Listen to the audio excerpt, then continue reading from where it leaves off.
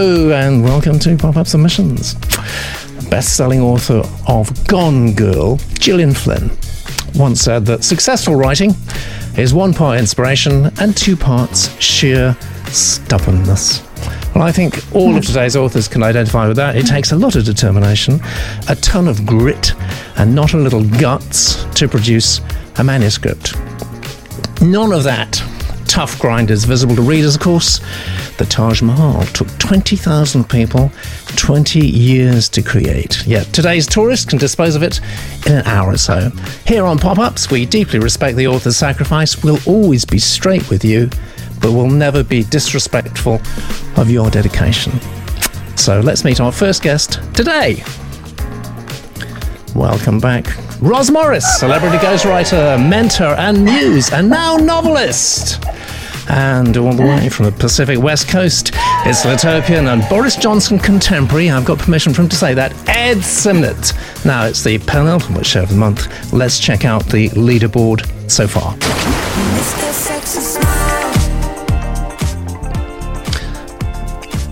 And Sam Horton's speculative fiction is down just a point or two. It's been inched into second place by Jane Langham's coming-of-age story set in the 1980s about power and control. You, it, and everything good. But it's very tightly bunched there at the top, as you can see, and anything could happen on today's show.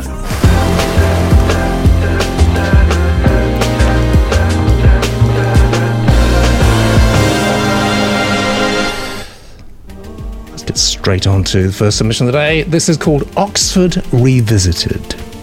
It's a psychological drama. It's from Sheikh Rafi Ahmed, I should say Dr. Sheikh Rafi Ahmed. And there's a QR code. If you want to scan that on your phone, you'll go to whatever website Rafi, if I may call you that, Rafi, wants you to go to. And the blurb is very short and simple. This is it. A German Holocaust survivor's confession of guilt to a South Asian Muslim student, capturing the zeitgeist of 60s Oxford. It is darker than the organisation's hunt to destroy him. Okay, that's short and sweet. Let me tell you about Rafi.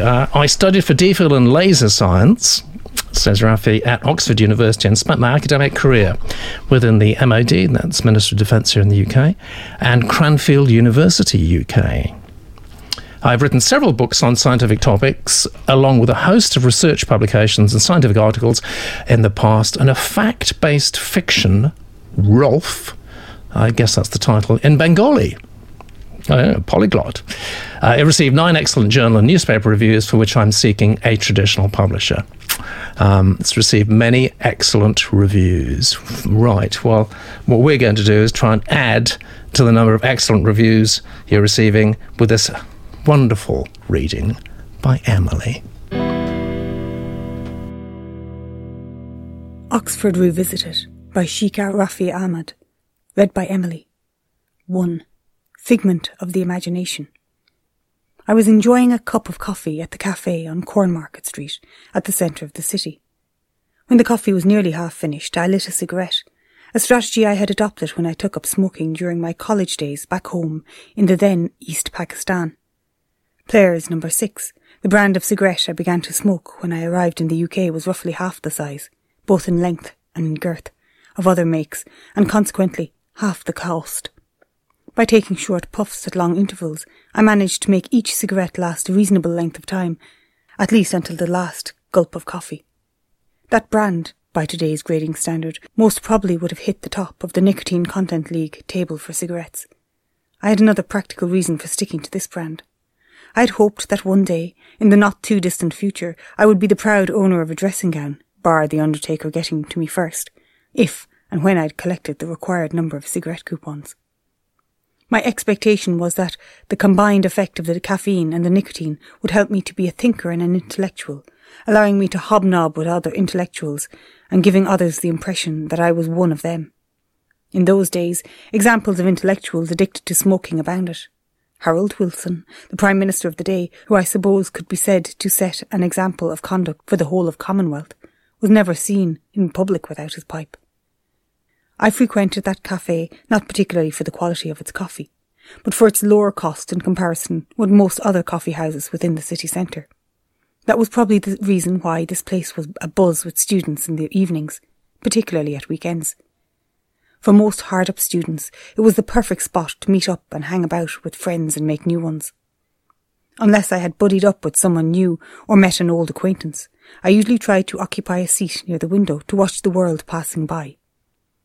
While enjoying the last few puffs of the cigarette, sitting on a chair near the window, I was pondering my options for the evening. The Beatle-blessed Ravi Shankar was going to give a solo sitar recital at the town hall. As an aspiring connoisseur of high culture, this had to be an important event for me to go to. Surely there I would meet other like-minded people and make new friends. However, there was a competing event to be considered. A debate at the Oxford Student Union on the motion, the British East of Suez policy in 1947 was immoral, which promised to be an equally interesting and intellectually stimulating event. Some heavyweight luminaries, including our own Pakistani-born hero Tariq Ali, as well as a few other left-wing internationalists, were expected to grace the occasion with their presence. Once, not long after my arrival at Oxford, I met Mr. Ali at the Union Hall after the end of a debating session. He did have an overpowering personality and was a passionate talker.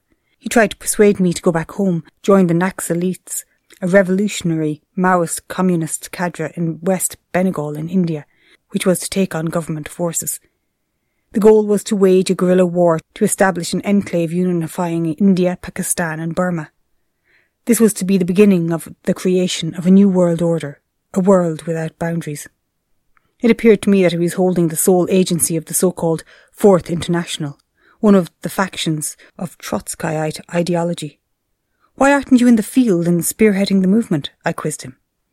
"If I were there doing that, who the hell would be here recruiting talented future revolutionary leaders like you?" he snapped. Yeah, it does sound exactly like Tariq Ali, actually. I'm wondering how much of this is autobiographical, actually. It sounds incredibly autobiographical. Let's see what the Genius Room is saying. Several people are saying that you're dwelling too much over the smoking there. John is saying that. More than smoking, says Matt. Quite a lot of throat clearing. Yes, absolutely. And we got a comment from Emily too, and it's always interesting to see what our narrators think of the manuscript, because they get right inside it and try to bring out the very best. And I can't see Emily's comment. Yeah. I'm not sure I'd read on, Emily says in a very apologetic voice. There was nothing to hook me, despite some lovely writing. One or two other people have said that. Kate says, confident prose needs more front story. Galadriel has come in, well-executed writing, but not grabbing me, needs more of a story. What did you think, Ross? Yes, I'd agree with all that. It looks like he's trying very hard to introduce things through what he's doing. So we've got him smoking, thinking about that choice of cigarettes. And that is not irrelevant, but it's not the most interesting thing to start with. Because what I don't have a sense of is really things that matter. I've got a slight sense that he's trying to fit in, that he feels he won't. And I like that, and I'd like to see more of that. Yeah. Sorry, did I cut you off? No, right. Really, that was it. And a few people mentioned the blurb. Sorry, a few people mentioning the blurb. Naughty Peter, stop that. Dear yes, now stop that, Peter. Yes, exactly. There wasn't really enough in the blurb. No, there wasn't enough in the blurb. I mean, the blurb, I'm a bit confused, okay? Peter's confused. I'm confused. I've always been wanting to do that for a long time. Of you, that was. It's not the first time. So I was kind of expecting a bit of sort of Freddie Forsyth, actually, from the blurb. You know, Holocaust survivor being hunted down by Nazi shadowy organisation. Yeah, that sounds right. I could definitely get into that. And then what I got instead was Frederick Raphael. Do you remember Freddie Raphael? Glittering Prizes. I think it's high time for another Glittering Prizes, actually. I think, just in passing. But I don't really know where this is going. What did you think, Ed? I'll just hit my vote button. Thank you. I think I've hit... Just come in. Oh, fantastic. shit. Oh, sorry. Sorry. What? No, I hit vote button twice, so I've got there we are. Okay, it's fine. It's fine. It's fine. Okay, so Oxford Revisited. I mean, I'm thinking Brideshead Revisited, obviously. And I'm not sure, but not for me not to like Oxford, I suppose, as we just said. The blurb starts with a Holocaust survivor. I'm pretty sure the person we were introduced to wasn't that guy. No. So that was a bit confusing. The most interesting bit, the writing was clearly well executed and worked well. For me, the challenge was the interesting bit, which was meeting Tariq Ali, started as very much a piece of exposition, and then so it was very telly. So we've got too much of the cigarette, which was nicely described, but we could shrink, and then we had a sort of like, now let's talk about the interesting stuff, which we suddenly get into a very sort of like, we're not showing, we're telling, which I thought was a bit worrying. Yeah. And I would really struggle to see this being super, I mean, just from a Bang point of view. I mean, I think it didn't really deliver on the interesting promise of the blurb, which the blurb I think could be fine. It just needs to be expanded. I mean, we need a bit more on the blurb.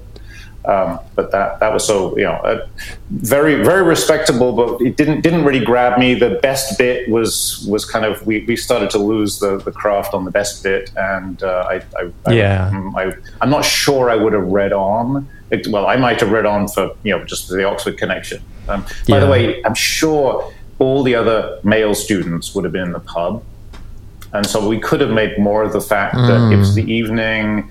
And he's a foreign student. Yeah, absolutely. And there's no question in my mind that everyone would have been at the King's Arms or the Bear, not at a pub on Cornmarket, not at a cafe on Cornmarket. But which one were you in?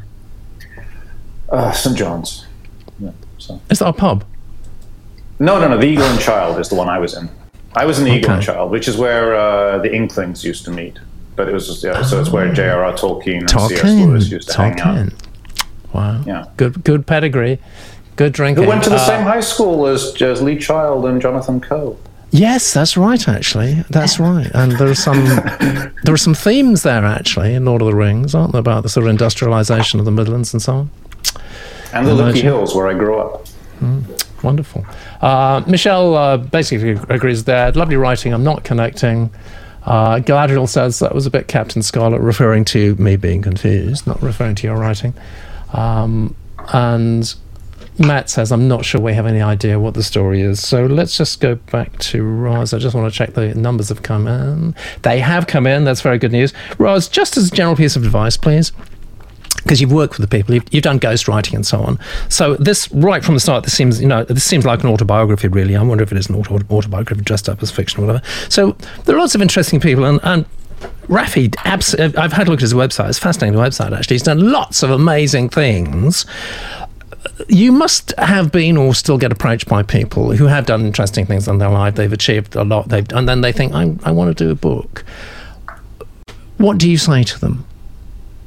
I ask them if they've got a publisher interested, because if you are going to ghostwrite for somebody, it's going to be a big project. It's going to take a lot of time, and someone needs to fund it. So you really have to start thinking money quite quickly. Now, of course, then there's the aspect of them being really fascinating, having great stories, and but that's kind of another department, really. The first thing you have to establish is all this work going to be rewarded for them as well?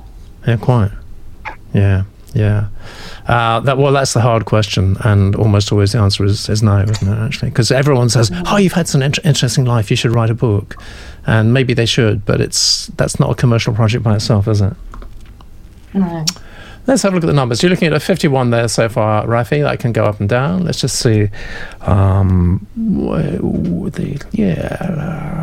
Roz, title, Genius Room, Okay.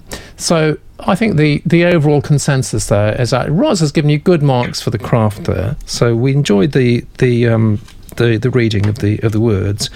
But I'm still a bit stuck personally, commercially, to know where this sits. I'd be very interested in the German Holocaust survivor story. I'd also be really interested, as I've said, in a sort of an updating of Glittering Prizes, because after all, it's a long time ago now since that was shown, probably 3 or 4 decades on the BBC, and things have changed. We have, the Oxford system producing the likes of Boris Johnson, of whom more anon.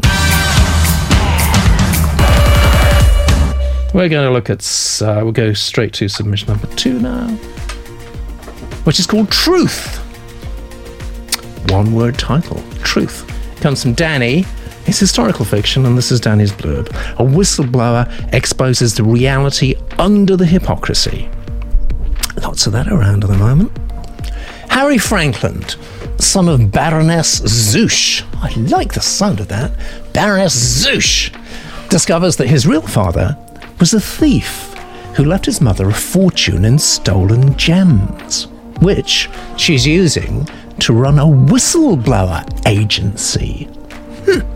Exposing a paedophile is the first step on a journey that takes Harry from an undercover role in France's Vichy government to stealing a fortune in Nazi loot in Austria, where he falls in love and fathers the child who is the narrator of the story. Ooh, I'm not going to press my confused button again. I think that upset everybody. But I'm just a little bit confused. A lot of names there, but let's tell everybody about you, Danny. I've worked as a commercial television and video writer-producer before running my own video production company. Fascination with the role of whistleblowers, yeah, I agree, plays in the zeitgeist along with family history behind the Nazi loot storyline. That's interesting. What inspired me to write this book? That's very, very clear. And what we're going to do is give you a deliberately brilliant reading from the wonderful Hannah. Truth by Danny Brainin, read by Hannah. Part 1, 1929, Chapter 1. Harry's mother will come up early on his 13th birthday and told him he would be a man today if he was Jewish, so it was time to get up. He looked at the clock on the bedside table and pulled a pillow over his face. Why? He asked. That's the tradition, she told him.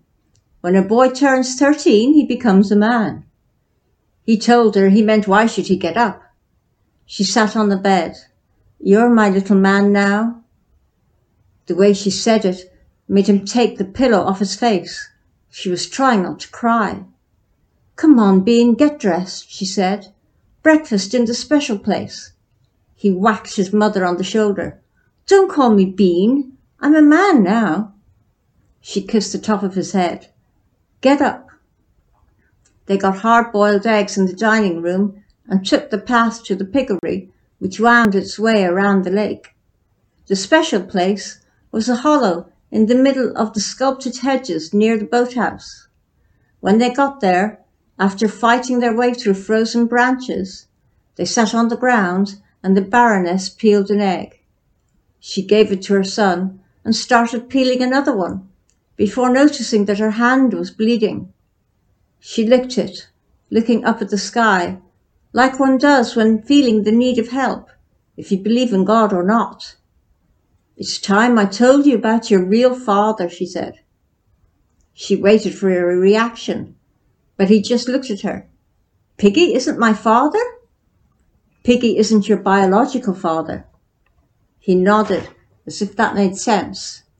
The twins, who were 6 years older, had been calling him a bastard for as long as he could remember, especially Thomas, who Harry fought whenever he called him a bastard, and even though he got the crap beaten out of him every time.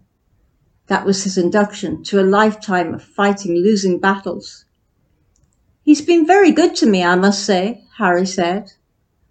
The Baroness finished peeling her egg and took a bite to prevent herself from crying again, thinking it was so like her being to have such a generous response. Now she had a mouthful of egg while she cried. She lowered her head, as if that would prevent him from seeing her. Her son took her good hand and asked if she'd like to go in. She looked up with tears in her eyes and blood and egg on her teeth, and said she was going to tell him how she met his father, right here in this special place. She wiped her eyes with her bloody hand, so now she had blood on her face too.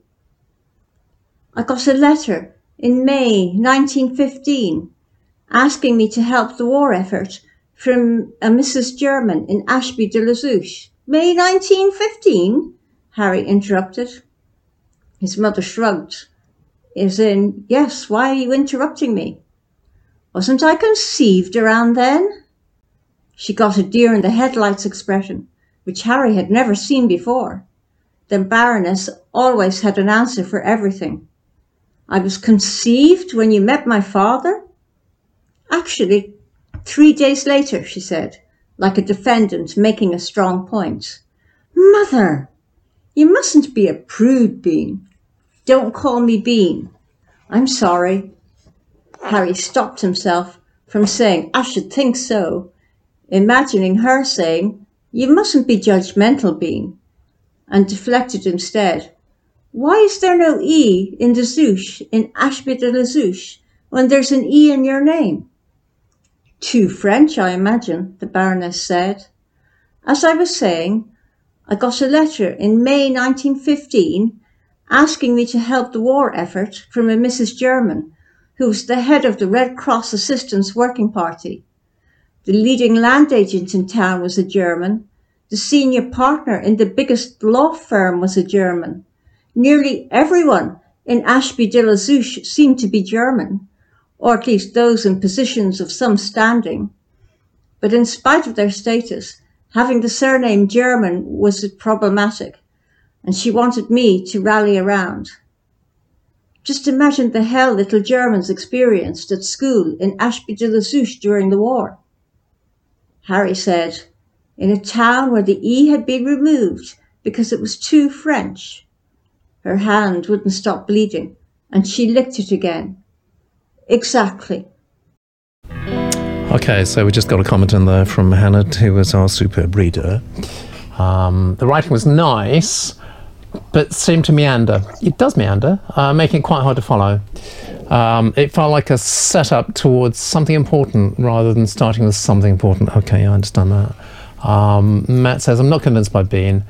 Seems a bit much for a boy in 1929 to fully get when his mother had sex to have him. Yeah, I agree with both those comments, but I still like the writing, actually, personally. But I don't think he's captured the 13-year-old voice there, especially in 1929.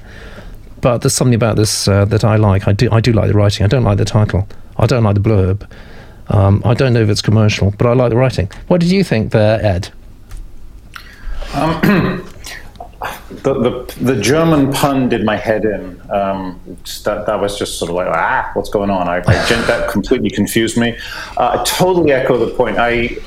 It's something. I mean, sorry, but it's a bit of a bugbear with me that period writing should read as period writing. So, biological father. Yeah.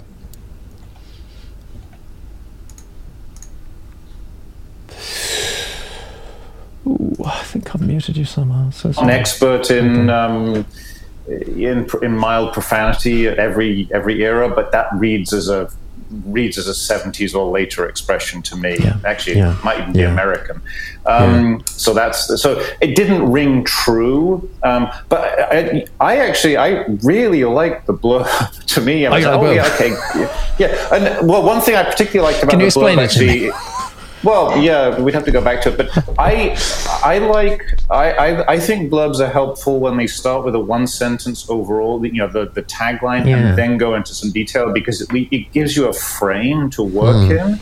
So I like the blurb probably more than anything else. The title, it's very hard to react to one word. It's prosaic, I think. It's just, and especially a word like truth. It could be literally anything.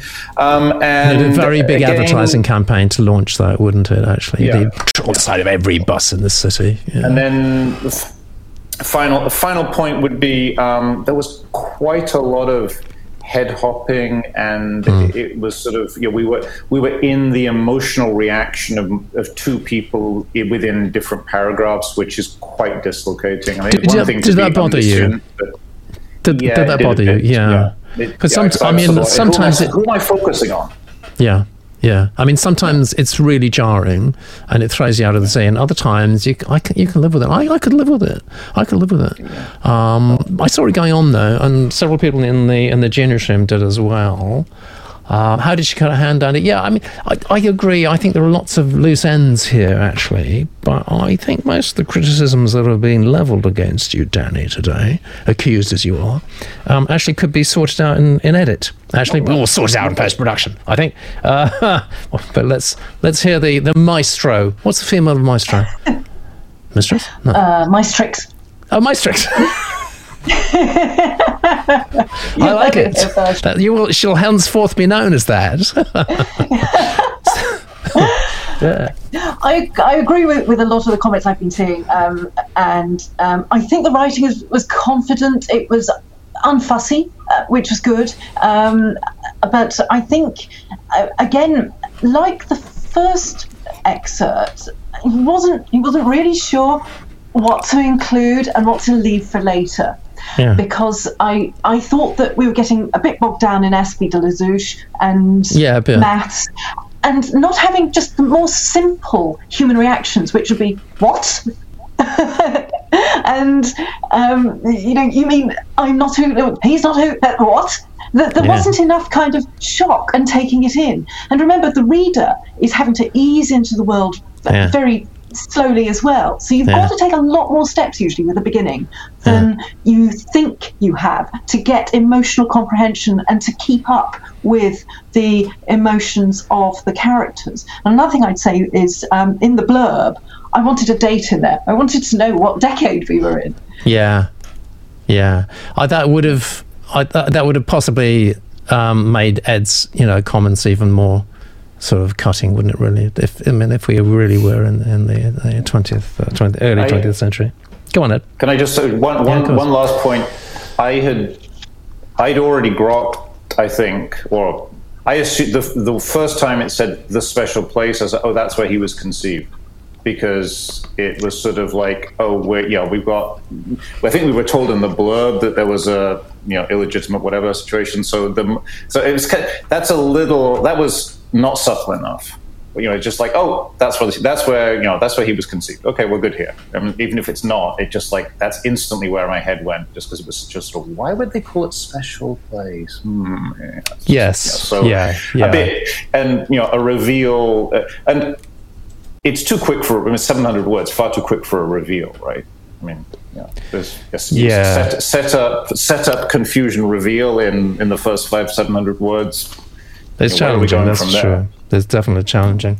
So we've got a bit of buffering going on, guys. Sorry about that. I think I've just been looking at because this is live, as you can tell, we don't do any editing on this. Can you imagine? It looks like we're doing okay as far as the stream health is concerned. We have a very, very low latency, actually, because otherwise the genius room gets kind of out of sync with what's going on. That can be a problem sometimes. I'm sorry if you're getting buffering and so on. If you are, I mean, just refresh your browser, and it might help, or get better internet connection. Galadriel, no, Andy. Either way, with all that blood on, it's put me off boiled egg for tea, says Andy. Right, so let's look at the numbers. I suspect that I'm going to be one of the few actually holding out for the writing on this. I really like the writing. I think it's got lots of promise. Or you have as a writer. It's a 50. It's a little disappointing. You see, I've gone all the way on writing there. I've given you 80. Everyone else, without exception, has gone for 60, including the genius room. Sorry about that, Danny. But again, I think that you can deliver goods. I'm not sure this is the right vehicle for it, or it might be, but it would need a lot of edit. But I would hold a flag for your writing. Let's catch up, shall we, with Roz and see what's going on in her particular world. What is this that I see before me, Roz? What is this? This is we've got to talk about this. Everest. Now, you published this not a year ago, about 9 months ago. The reviews have been... 6 months ago. 6 months ago, was it? The reviews are running across the bottom. We don't always do that, but we do if they're absolutely stellar. Look at that. One of the best novels to come out of Britain this year. You've got some amazing reviews. You've got some really good endorsements too, actually. How did you manage to get those? I was very lucky that the people who read it really got it. And I was also quite lucky that quite a lot of different kinds of readers seem to like it too. So I'm just very grateful that they did. Yeah, Galadriel saying congratulations. So do you feel like giving us the elevator pitch for Everest? Okay, I was inspired by stories of people falling into glaciers and not being able to be retrieved, and you don't know when they're going to come back. And in fact, there is a film coming out at the end of this month about this. It's called Torn, and it's made by a guy whose father disappeared in the Himalayas and his body wasn't recovered for 16 years. Anyway, I've always been reading about this sort of thing, always been reading about Everest, and I had an idea of a man who fell on Everest and couldn't be brought back, and the people who are waiting for him. And then, by one of those things that happens when you just think too much about an idea, I thought music, and I thought the guy's a rock star and the whole world is waiting for him, and all his music still exists, and it's as young as he is on the day he fell into the glacier. So nice. In Everest, the whole world can access him the way that they imagine. Fantastic. I love it. And there's all this music, and it tells everybody what they were like when they were teenagers and what they were like when they were in love. And meanwhile, they're the age they are now, it's 20 years on, and they're waiting until he actually does come back. And that's why it's called Everest. Well, you've got lots of approval in the Genius Room, and actually Kate has just said, husband and I both enjoyed reading it, which is very good news. You've done something very clever here. This is a study guide. So is this an important part of your marketing? I thought I'd try it, yes, because I had some lovely interviews about it, and I thought, well, book clubs love to know this kind of thing, and book clubs I think are a good market for it because it's got a lot to discuss, and because it's the kind of book that leaves you with questions as much as answers, and so I thought I would put together something that would give book clubs a sense of the kinds of things that they could discuss. That's a great idea, a study guide for book clubs. So I haven't looked at that. How big is it? What sort of things does it contain?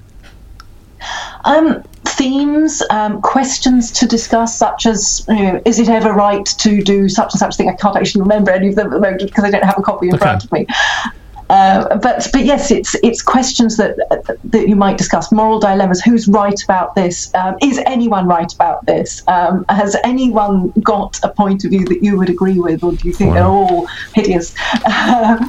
Just lots of things that you talk about if you were chatting with friends about it. Excellent idea. Well, we are going to come back and talk to you about nailing a novel in a moment.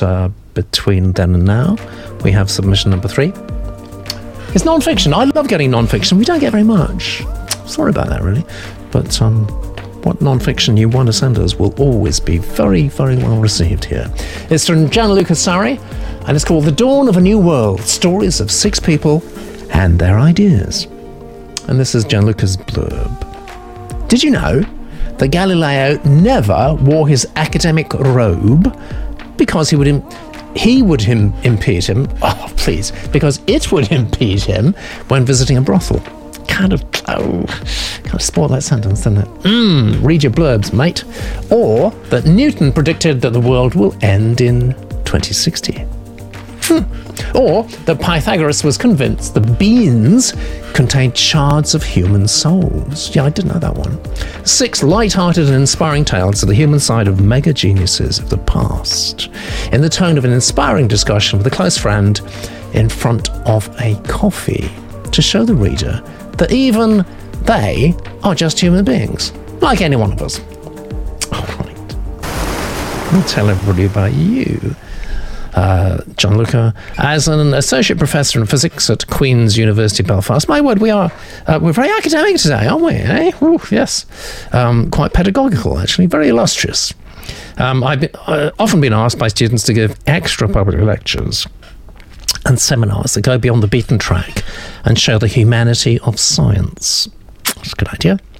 The success of these lectures also hosted national events such as the Pint of Science, I like that, and the Drunken Lectures, I like that even more, has resulted in a series of popular science articles that I've written for leading newspapers and magazines, including The Guardian, The Independent, Daily Mail, New Scientist, alongside interviews for BBC Radio 5, BBC Newsline and ABC Australia. At the moment of writing, my online articles have attracted more than 1.2 million readers online, clearly demonstrating the public's appetite to learn more about these topics. And we do want to know more, and we want to hear more, particularly, please, from Alison. The Dawn of a New World by Gianluca, read by Alison. Galileo Galilei. It's all about how to go to heaven, not how the heavens go. 22nd of June, 1633, Rome. A man in a white gown, genuflected in the middle of an ancient and austere convent hall. A deafening silence surrounds him. The man is visibly sick, scarred by the ailments of his old age. Exhaustion encircles his eyes as he stares down at the floor. Fear and anger press heavily on his shoulders. Only a small sparkle of defiance is lit deep in his eyes, not more than a flicker of what used to be a fierce and powerful fire. In front of him, the Council of Cardinals of the Catholic Church. They stand straight, defiant, staring down at the man with a stern repugnance painted on their faces. They have just read a damning and haunting accusation, which still resonates between the bare and unforgiving walls of the convent. The man will burn at the stake, unless he publicly repudiates and detests the fruit of an entire life of hard work and studies. His only way out is to deny having unveiled one of the deepest secrets of nature. Few seconds of eternity pass until his words finally start to stream out of his mouth, driven by a will of their own.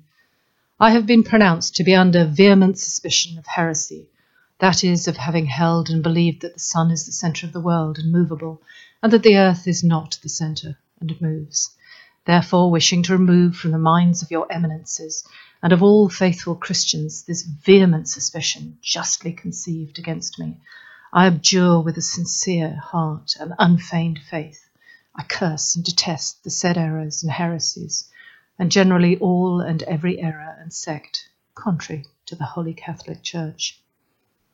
The man is finally beaten by the brute force of a blind beast. Ignorance and suspicion have bitten deep into his flesh, and they have left their hateful and indelible marks. Nothing of worth is left for the man, who will have to spend the last few years of his life under house arrest. The dark veil of ignorance and fear has suffocated the blissed fire of curiosity and knowledge. The man's fault? Having undeniably proved that the earth is not the centre of the universe, but one of many planets that rotate around their parent star. The man in question is Galileo Galilei, son of Vincenzio Galilei of Florence, mathematics professor at the University of Pisa, and chief mathematician and philosopher of the Grand Duke of Tuscany. How can a man risk his life by simply showing that the earth moves around the sun? That is a fact that today we take for granted, apart from some colourful and thankfully small groups that would still insist on the contrary, of course. How could it be otherwise, anyway? The sun is disproportionately heavier than the earth, 333,000 times heavier to be precise. In other words, the same proportions that you have between an ant and an adult bear. Okay, ants are quite strong given their size, but it would be quite hard to believe that they could win against a full-grown bear. Well, we know this now, but this has not always been the case. Quite the contrary. Back in the day, the accepted wisdom wanted the Earth to be the centre of the universe, with any other star or planet ceremoniously orbiting around it. This was the most intuitive and comfortable description after all. It seems to agree with our common sense. We do see the sun moving in the sky, rising in the east, setting in the west. Also, we don't feel the earth moving beneath our feet. Placing Earth in the centre of the universe has also another important implication. It gives humans a privileged position in nature, right at its actual centre. If we are the favourite creation of God, we must have been placed by Him at the heart of things, right?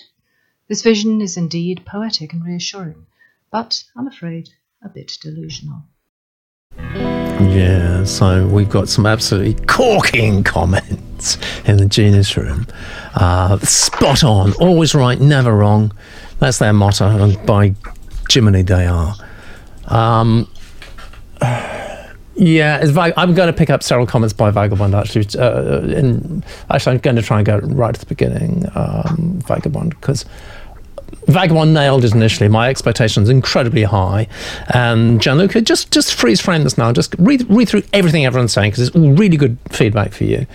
Vagabond said initially, horrible histories for grown-ups. And I thought, yes, absolutely right. Horrible histories for grown-ups. Could I sell that? Could I get publishers interested? Yeah, every publisher I would approach, saying, like, I've got this amazing new pop sci concept. It's horrible histories of grown-ups. Do you want to see it? They say yes. Everyone would say yes. So I think that's a great concept. And then Vagabond kind of cooled off a bit and said, yeah, this is just feeling like a normal biography rather than interesting stuff we're promised. And then at the end, dude, I'm so sorry, but had me at the blurb, now you've lost me. So there you go. That was interesting. Concept great, and it just kind of went downhill from there. And as Hannah says, what about his robe and the brothel?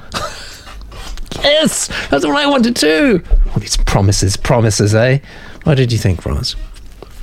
Yes, it doesn't fulfill the promise in the blurb. It's not the same style. And also with the blurb, I was thinking, we seem to have 4 examples here, and the book only has 6. So is this telling us, too much in the blurb? And the title doesn't go with the blurb. And to start with, I thought it had quite a bit of punch, because the first few paragraphs we were talking about a man who's presented with a dramatic choice. Would he renounce this thing that he knew to be true? And then it just sort of veers away from those people altogether, which is a shame, because it's another classic example, it seems, of an introduction that's got too much to get in, and they need to be more disciplined about how to present it. There's room for a lot of that other stuff later, but I think to start with, and since this is about people, we should stay with the people. Yeah. It was nicely written, and he's got style and verve, and he is trying to make something that he obviously knows in a lot of depth. He's trying to make it accessible without dumbing it down. But now I think he needs to sort of go with the concept that he presented in the blurb. Yeah, I agree. I was disappointed, actually. I'm sorry to say this. You'll see in a minute. I've only given the title a 1 because I really don't like that title, Gianluca, and that's probably going to weight you down. Nevertheless, you're getting some fantastic feedback and advice here. What did you think? Please add. In the abstract, I like the title. I'm not sure it fits. I mean, I may have gone a little over the top on that, but I would have preferred worlds, not world. But other than that, I actually quite like the title. Well, you liked it a lot. I didn't. So we're going to average each other out there quite nicely. Each other out, Okay, but oh dear, suffocated, blissed fire. I mean, it was really. I don't normally say things are overwritten, but I mean, there was a lot of stuff going on immediately after the quote, those were the 3 words I picked out. It's like, dear, this is hard going. And then we had at least 3 different tones. We had we had like, it's dark, miserable, we're about to be executed, and then we had, and I always hate it when there's like a sort of like a let out. It's like, and then he was under house arrest. I thought he was going to be burnt at the stake. Much more fun. And then we had the scientific explanation. And I could be wrong, but my father is a solar astrophysicist, and I don't think that he would have ever said that the Earth orbited the star. The sun was not a star, I don't think. I'm 99% sure. They didn't see it as a star. Yeah, they would not have known. Yeah, they would not have known it was a star. So sorry, that's just wrong. Yeah. Then we started to get into kind of the breaking the fourth wall, actually talking straight to the reader. Which again, I was expecting that style from the start. Yeah. So the sort of this. I don't mind that. I don't mind if I mean, in a way, it makes it more personal, doesn't it? But I wanted that. Yeah. So I wanted. So the whole cardinals and blissed fires and stuff, just lose all that and lose the quote. But none of that. Just talk to the horrible histories is fantastic. And I was sort of expecting, I think the reason why I like the title was combined with the blurb, I was getting the sense of, we're going to learn some interesting facts about some interesting people at interesting times. And that's going to be great. But instead we got sort of like, your heart is about to be rended by an ant, or that wasn't what happened, but whatever. It's just but talk to the reader. That's fantastic. It's fun. That'd be great. Yeah, definitely. I would have started that whole story with, with something about this, the sun, the sun and the earth and the sun, and just like it doesn't. And a brothel, for example. And who knows what the brothel was about? That was just bizarre. I'm not going to read Lex's joke, but it's very good. I recommend that everyone reads that straight away in the Genius Stream. If I read it, would probably get demonetized by YouTube, but hell with them. Johnny says, I've nodded off at the back of the lecture theatre. I'm afraid. Yeah, let's have a quick look at the numbers, and I want to talk to everybody about popular science. 48. So a variety of reactions there. Both Roz and I went low on the title. Ed loved it. That's what's going to happen, guys. And the thing is, you will get extreme reactions, different reactions from different people. That's the nature of the beast that you're dealing with here in the publishing business. But what you're aiming to do in order to get a deal is you're going to get a fairly good reaction from a fairly large number of people. And that's what it's got to be a bit of a consensus these days in publishing. Pretty much exactly, everyone's almost given exactly the same. Craft, more or less the same. Bang, I'm actually bigger on the bang than Roz is. Let's just talk about popular science, because I've always loved popular science, actually, for decades, actually. I've done quite a lot of deals in the popular science area. So let me just help if I press the right button, wouldn't it? Here we go. I'm just thinking about the future of popular science, right? There's got to be a future for popular science. So I have identified 1, 2, 3, 4 areas of writing in popular science, and I'm not sure any of those are really the future. So let me go through those quickly. There's the chit-chat area, chit-chat. And that is the kind of stuff that, did you know that Galileo never wore his academic robe because it would impede him when visiting a brothel? It's that kind of stuff. It's knowledge that makes you seem clever, but you're never going to use, except at a cocktail party, if you remember what they are. Cocktail parties. So it's the chit-chat stuff. And that can be, it's almost gossipy, and that can be really interesting. And it can, while away a rainy afternoon or a flight to a state or something like that. And then there's the explainer that tells us something, it's something we all kind of need to know, or we feel we need to know. Then there's the expose that takes the lid off something. Those are very interesting books. And then there was kind of a futuristic pop science genre. I'm not sure that's really big now. Sort of, what the world is going to be like in 10 years' time. We're all going to be flying around in cars and things like that. But I don't know any of those are appropriate anymore. Do you read pop sci at all, Ed? Yes. I mean, I think but I'll do, let's see, try to... Quite micro stuff, sort of probabilities, or the history of the word speculation, which kind of is in that realm. I'm not, so it's not quite what's going to happen to the future of nuclear power or something. But I do read some of that. Yeah. And what would you like to be reading in the pop sci genre in the next year or two? Is there any subject? I mean, don't say Bitcoin. Well, yeah, exactly. Let's not say that. Yeah. I think it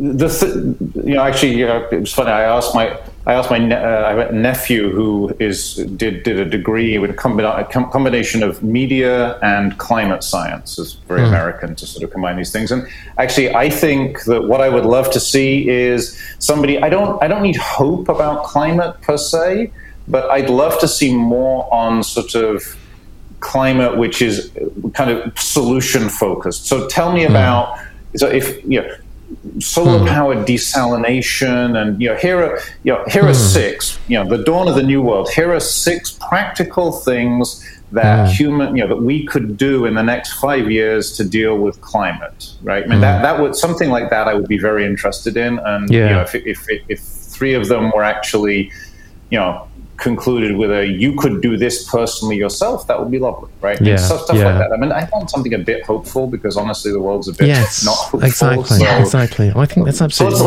let's aim at a real problem. That's an obvious real problem, but then ideally something which kind of was not cocktail party. I don't need to have explained to me, what year China's going to run out of water. That's please don't tell me that. But, I know. It's all bad news, isn't it? Matt says climate crisis. So new tech, positive new tech, a climate crisis done in style and as well as perfect storm. Do you read any of this kind of stuff at all, Roz? Not really. I was a real science nerd at school, even though I couldn't do maths very well. But I used to read the physics books just to find out what a cyclotron was and things like that. I do enjoy science a lot, but what I'm more interested in is the people, because these people who had pioneering ideas are often very strange by anyone's standards, and there have always been strange people, and I want to know about that, and I want to know what it was like to know them, and how practical or impractical they were. Yeah, I think that's possibly the future. Actually, it's what are these people like? I think you've nailed it. Actually, speaking of which. Wow, what a good intro! What a good intro! This is Roz's other website. It's got so many presences on the web. This is where you act as muse, and what do you do here? Tell us what you do.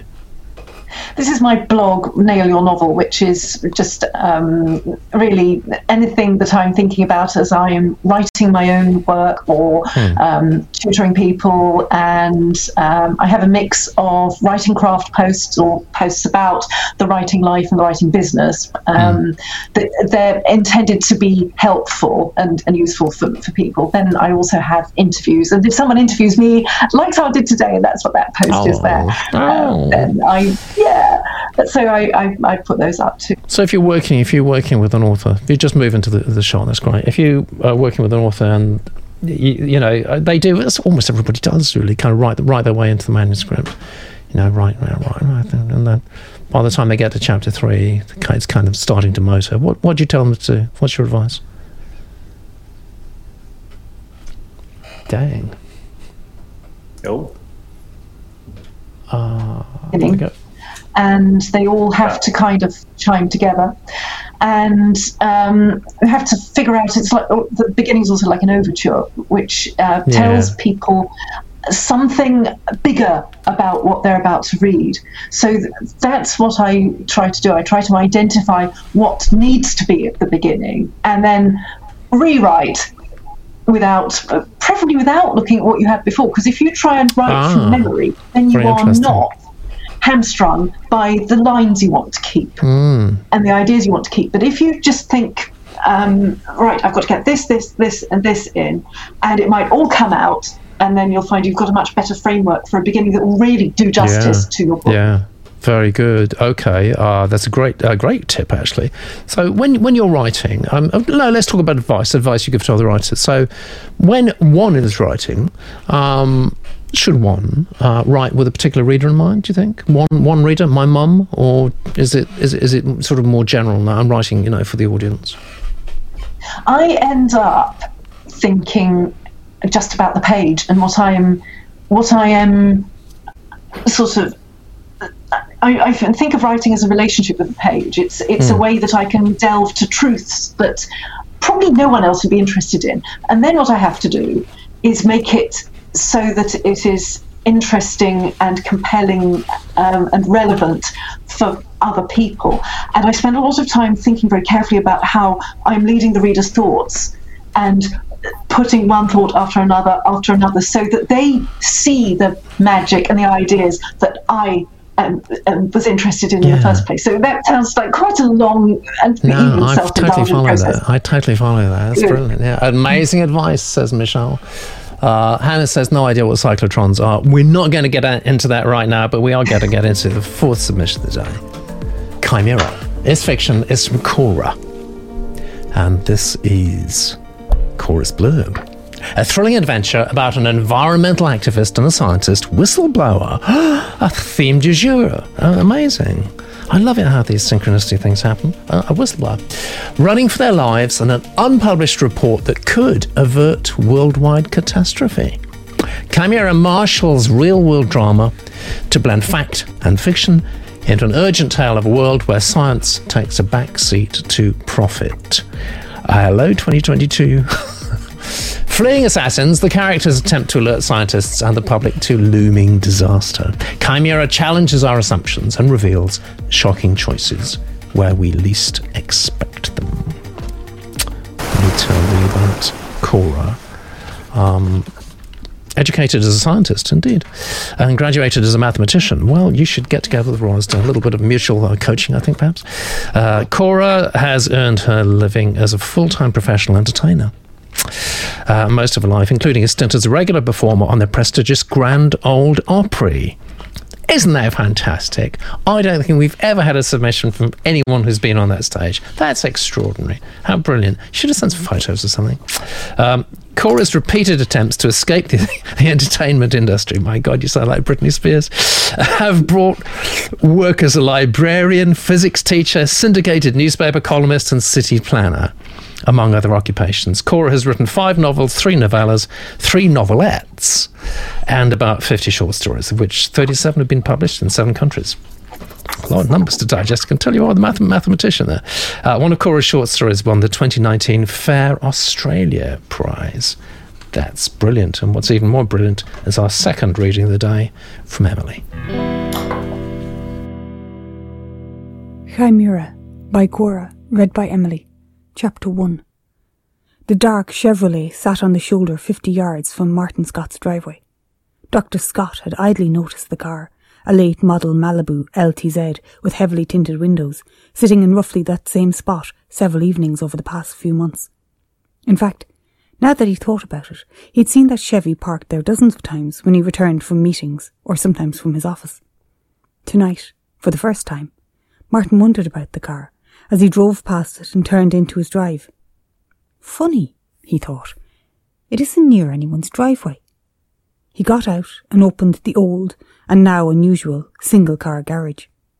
Walking back to his Prius, Martin heard the Malibu's motor start, then saw the dark Chevrolet drive past as he eased his long frame into the driver's seat and parked his silver Toyota in the small garage. They often leave just as I get home, he mused. I wonder what they're up to. Probably some trysting lover hurrying to get away before someone's husband or wife comes home from work.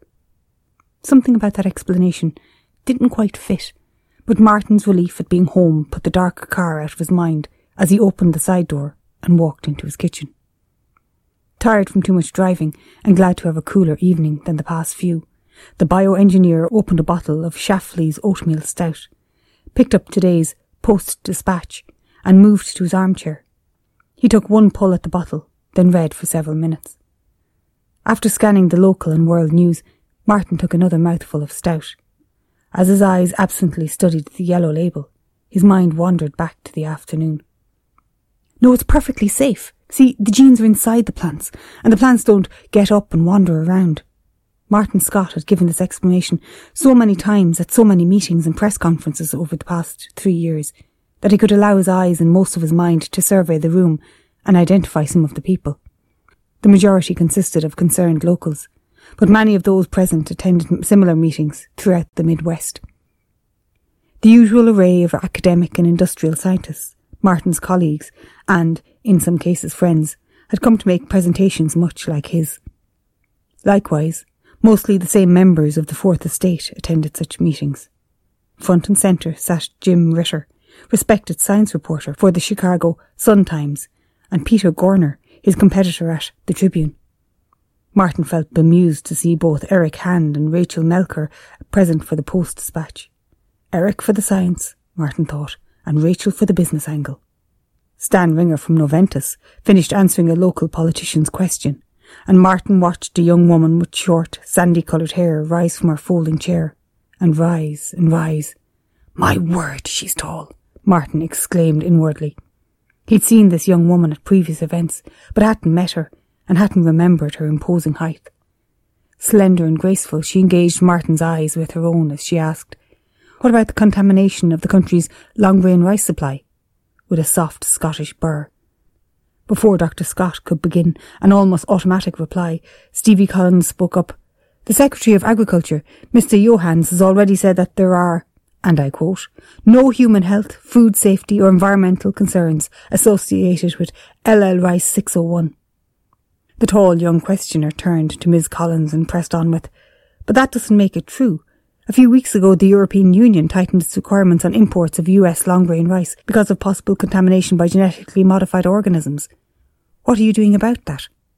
As Stevie prattled on about the government's negotiations with the EU, Martin's eyes stopped surveying the room and shifted back and forth between Stevie and her tall young questioner. That girl might be taller than me, Martin thought, and she's very pretty.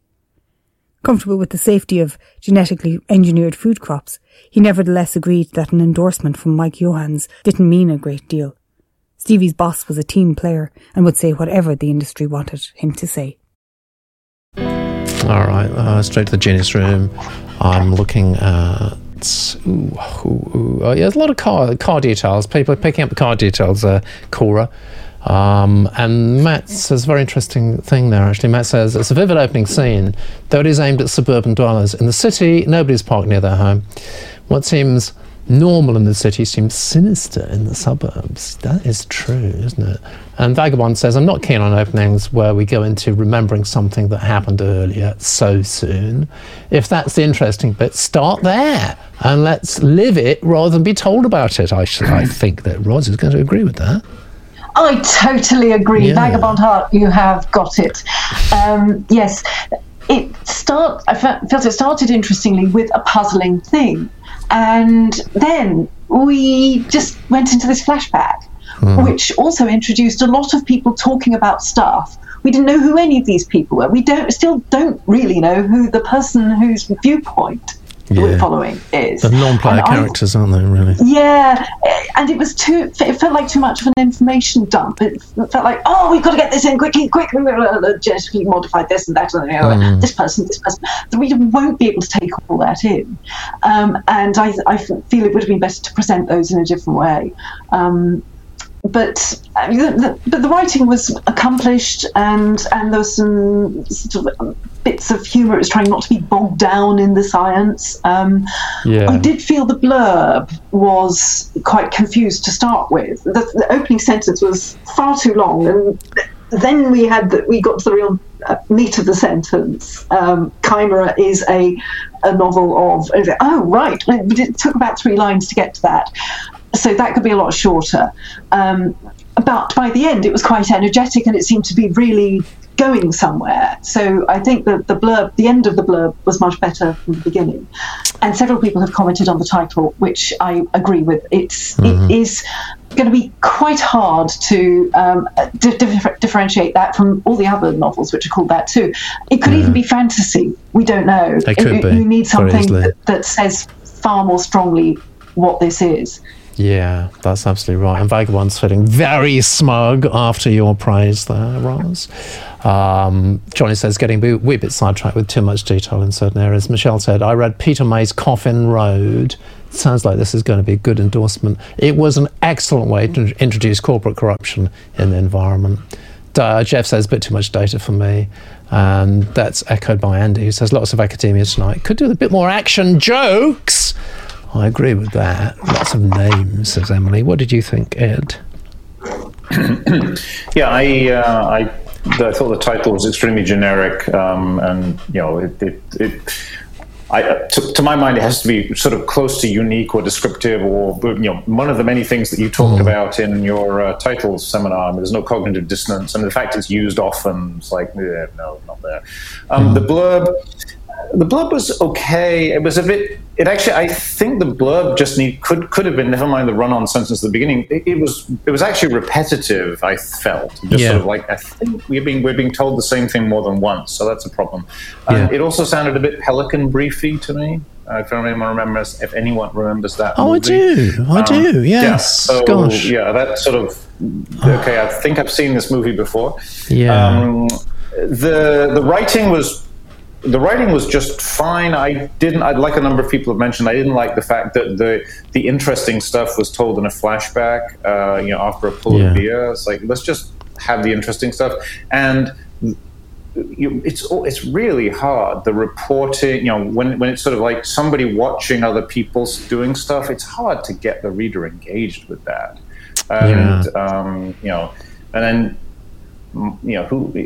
too many names, especially when it's whatever it's there. And then the fixation on the pretty girl sort of is a bit sort of like, am I supposed to now is that supposed to make me think something about the protagonist, that he's, why didn't he notice the girl was so tall before? I was like, I'm confused. And I was totally lost, by the way, right at the beginning. I said my one significant actual issue. It took me a long time to work. Oh, he must have such an old garage that he has to get out of his car to open the garage door to go back, which is, that's very, very feasible. I just I didn't understand that at all, because as far as I'm concerned, in American suburbia, everyone has a garage door opener. Yeah, but in the Midlands, I think you'll find people do have quite narrow garages sometimes. Nottingham, definitely. Maybe not elsewhere, but Nottingham. Yeah, but they don't have late model Chevys parked outside. Well, that's true. Unless they're rockabillys, of course. Wait, one other point. And this could well be a question. It's a question for both of you, really. It was described as fiction, but it was clearly a thriller. Yeah. So why wasn't it described as a thriller? I think that a more narrow description of what it is would have helped. Definitely. Because fiction, well, what's the point of even telling me that? Yeah, that's right. Well, it's not that fictiony, really, because dealing with GMOs and things, those are the things we used to be frightened about. We're not anymore. We've got other things to be frightened of. I think that's the problem, really, with, sort of science future. It's people have been so worried about stuff. The whole COVID thing appears we don't need to worry about that anymore, apparently, in the UK. But, bugger me. It's World War III happening over in the Ukraine. There's something else to be worried about. No wonder people are reading Agatha Christie, harking back to simple times. What are you reading at the moment, Ross? I am reading Andrew Lowney's book about Edward and Mrs. Simpson, which is great. Right. Yeah, it proves my thesis. We're harking back to a more innocent, simpler time. And speaking of simplicity, let's look at the scorecard. With only one more submission to go. All right. So it's pretty damn... it's so amazingly close this month, actually. There's only one in it. Only one in it between Danny and Rafi. Wow. So really, now it's all up to the final submission, which we should do without further delay. Here it is. It's called The Lightning Rod. It's literary fiction with touches of magic realism. Sounds like a cocktail order. I'd like a literary fiction cocktail, please. A touch of magic realism. It's from Bill Zagat. Oh, hello, Bill. Nice to have you there. Zag Dorison is your professional name as an actor. Yeah, very good to have you along. So nice that you're making comments on YouTube. I meant to invite people to do that earlier, but I forget to do lots of things. So just come straight back at us with any thoughts, comments, or reactions, please. We love it when YouTube does that. I'm going to read your blurb now. Dominic Jane is a snobbish gay art critic in his 50s. Fearing he's on the verge of a nervous breakdown, he chooses to secretly chill out in a colleague's summer cottage in rural Ontario. While there, he develops an unlikely friendship with Rodney Beeston, a teenager with bright blue skin, the result of serial lightning hits since he was a baby. I like that. As Dominic gets increasingly involved with Rodney's life, he learns uncomfortable truths about himself. He'll tell everybody about you, Bill. Here we go. Excuse me. So, that's a good way to start. So, I'm the proverbial late bloomer when it comes to novel writing. I'm well into my 60s, thank you very much. Thank you very much. I've had some dark slipstream short stories published. And I'm an actor as Zag Dorison and a playwright, as an aging member of the LGBT, etc. Thank you for abbreviating. Community. Myself, I have interwoven some comical highs and pathetic lows of being a baby boomer homosexual into my debut novel. beyond all that, during these crazy pandemic days, I've been semi-cocooning amidst semi-lockdowns in my small apartment, sharing an eclectic space with too many books. You can't ever have too many books. And Middle Eastern, Gothic and First Nations objets d'art. All I'm missing is a cat.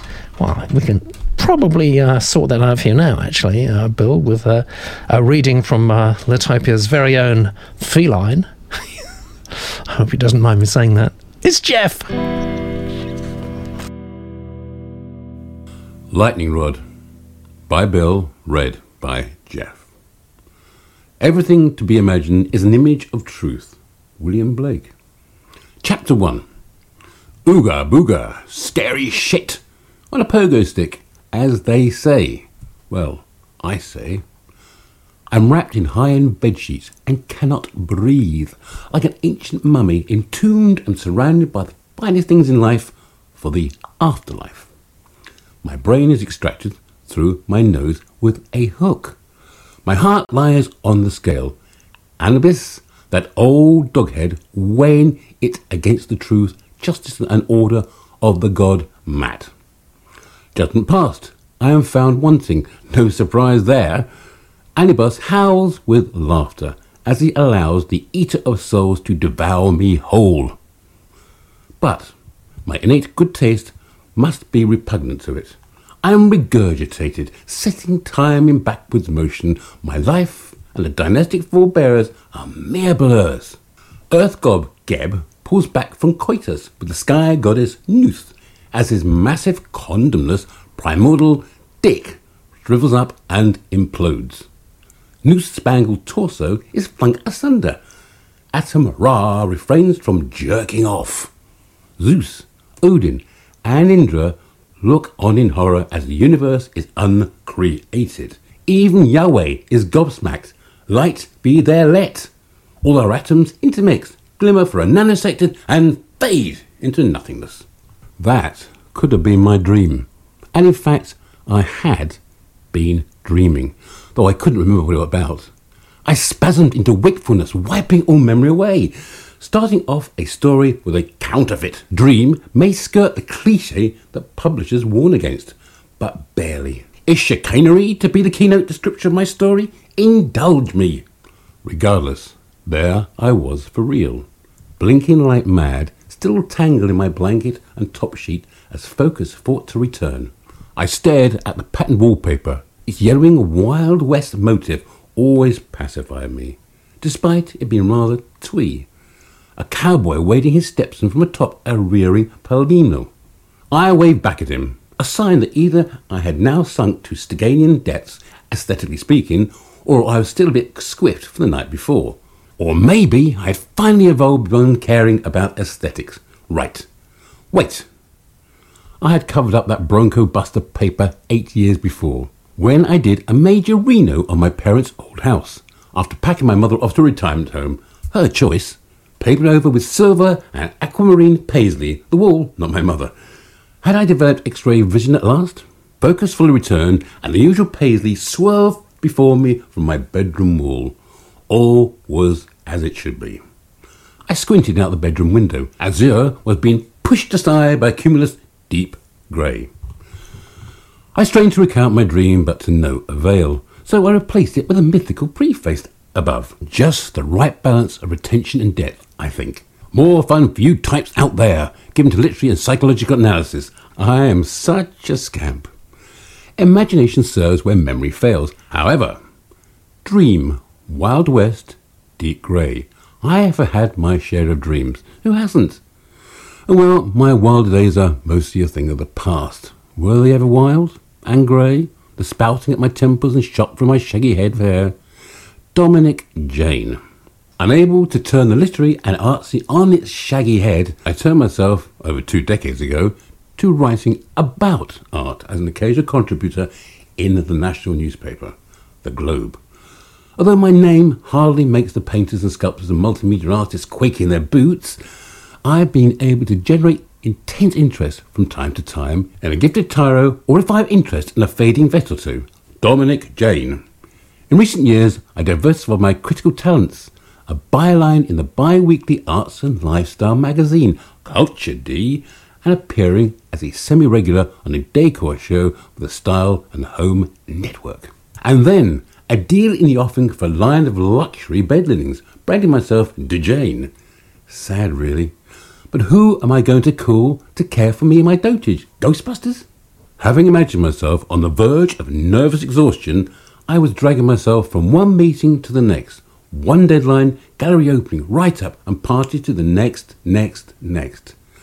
Colleagues were noticing the Louis Vuitton baggage under my eyes, with a tisk, a roll of eyes, or a jealous chuckle. Maybe I hadn't imagined the verge. Maybe I was on the brink of a nasty meltdown. After all, I am in control. In control. You've got some great reactions there in the Genius Room, Bill. You should do a screen grab of this right now and frame it, I think. Let's see what Jeff says. He's not objecting to me with the feline reference, and I say this too much, but it's great to get reactions from our narrators because they see it slightly differently. Jeff says there was a voice there, it flowed and was fun to read, but Salvador Dali in content. I think that absolutely nails it. It is Hello Dali. Vagabond says, anybody else know WTF is going on? Vicky, unusual protagonist chatting to the reader. Voice, says Johnny. Yeah, voice. The dream, just no, too self-indulgent.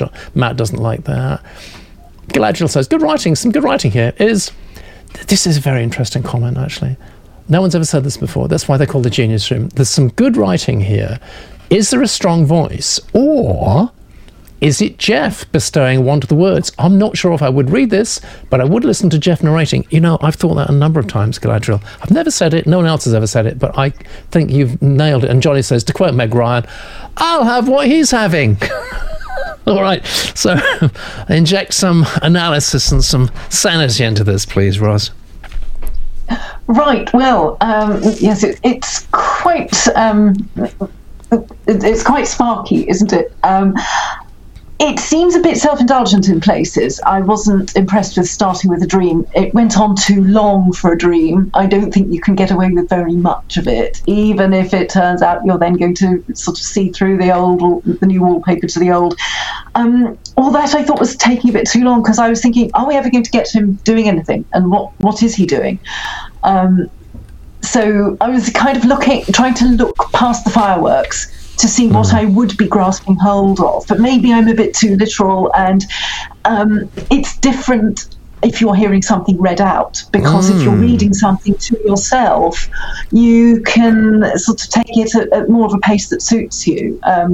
Reading aloud is a bit different, although I also agree, Jeff made a lovely job and I really enjoyed hearing it. Other things I'd say, the title, at first when I saw it, without knowing what it referred to, I thought, oh, the lightning rod, that seems a bit, I've heard it before. But then, having read the blurb, I thought, oh yeah, that's quite clever. But I would take the off it. Lightning rod would, I think, be much stronger for the story.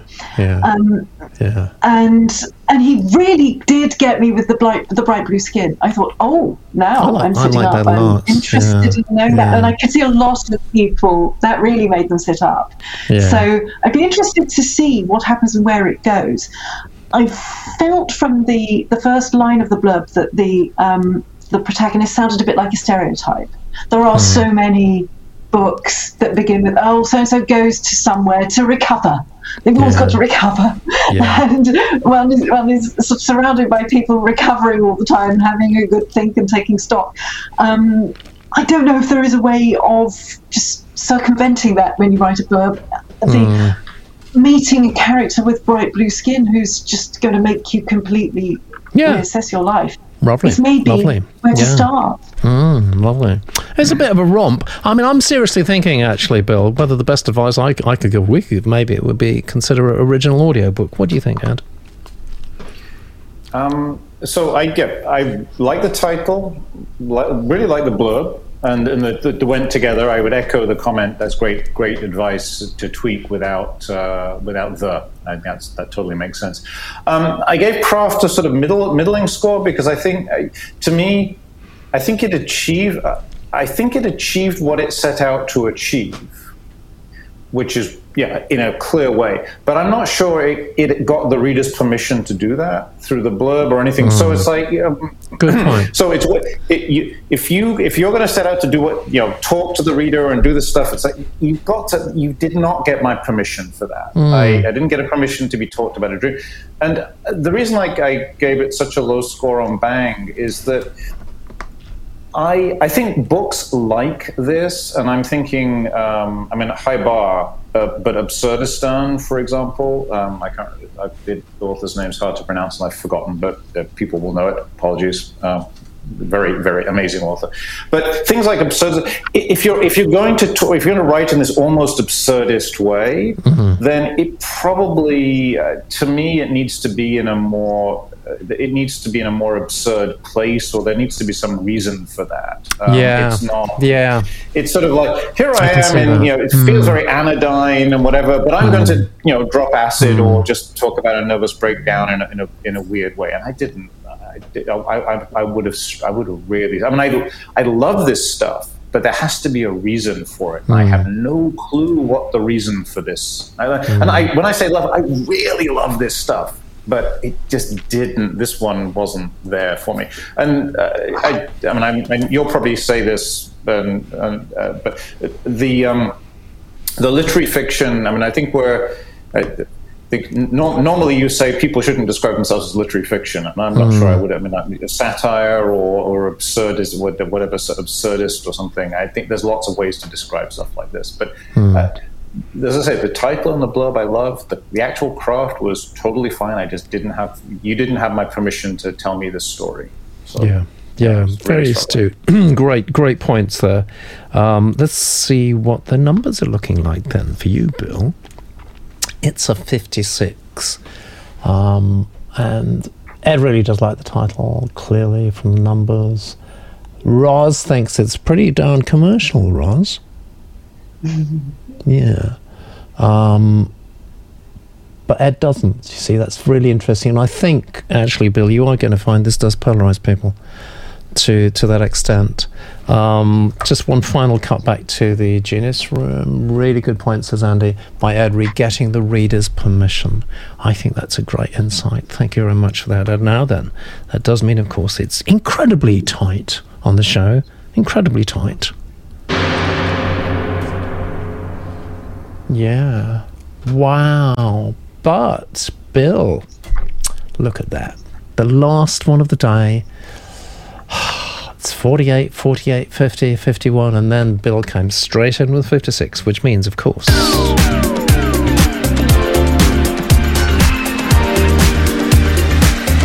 done, Bill. Hope you're pleased. You're very quiet. Still on YouTube, are you? Yes? Well, give us a something or other. Give us a like. It'd be nice if everybody could give us a like, please. And share. Tell people what we're doing here, whether you enjoy it, whether you don't like it, whether you think it could be improved. Tell us. Let us know, please. And share the love. Pass it on. I want to say thank you to everybody who contributed today in some form or other. I know we had fantastic guests, fantastic narrators, amazing team behind the scenes, and of course, mostly we owe an enduring debt of gratitude to everyone who's a writer out there. It's not easy. As I said at the beginning of the show, it's not easy. We appreciate that. And we want to be here for you to help and encourage you to successful publication. And we'll be doing again next Sunday. Take care. Hit it! That's what I'm talking about. Wait! Okay, now, from the beginning. Hit it, boys. All young men with suits and ties, just sitting in the crowd smoking big cigars. I hope you're ready for what's coming now. I'm the one, I'm the lady that will bring you down.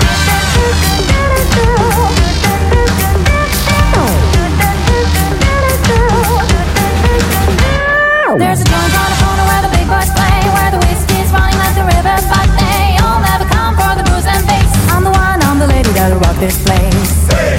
That'll rock this place. That'll rock this place. Rock this place. Rock this place. Rock this place.